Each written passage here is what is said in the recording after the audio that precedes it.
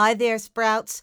This week, we are revisiting our episode on the music of Ukraine in honor of the one-year anniversary of Russia's invasion of Ukraine in February 2022.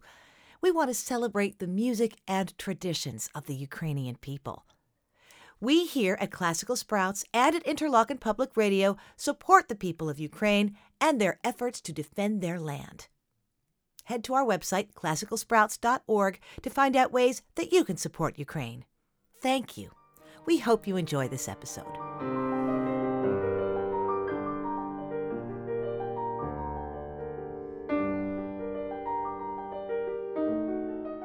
Anna and Dmitri Shelest are a married couple who both play the piano in a duo they call the Shelest Duo.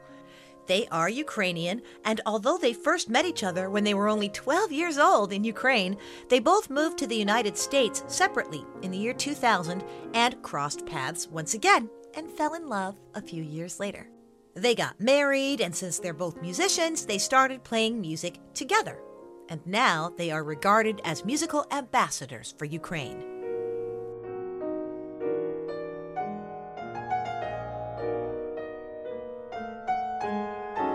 In 2018, they released an album of Ukrainian music as a duo called Ukrainian Rhapsody. But when Russia invaded Ukraine in 2022, they re-released it to promote Ukrainian music and culture at a scary time in Ukraine's history and to stand in solidarity with the people living in their homeland.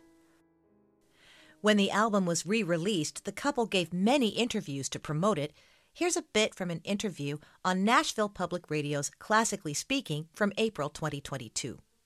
People in Ukraine, politicians, public figures, encourage to the greatest degree possible to do what it is people do best. They're saying, look, you don't have to go fight because there are soldiers for that. There are people who want to do that, who can do that, who are good at that. You are good at certain things. Go open your bakery. Go give someone a haircut. Go cook a soup and, give that to us. So play your music. Do the job that you do well, because everything you do well helps Ukraine. So I think that after a while, however long it took for individual people, when you kind of come back to your senses from this, shock, then I think it starts making sense that it is actually uplifting for Ukrainians to see that, when a Metropolitan Opera does the national anthem so beautifully, it can't not have its effect on the rest of the world, particularly for Ukraine. It makes a difference. So I think it kind of made me realize that we can play a part in making sure that a Ukrainian identity is reaffirmed every day.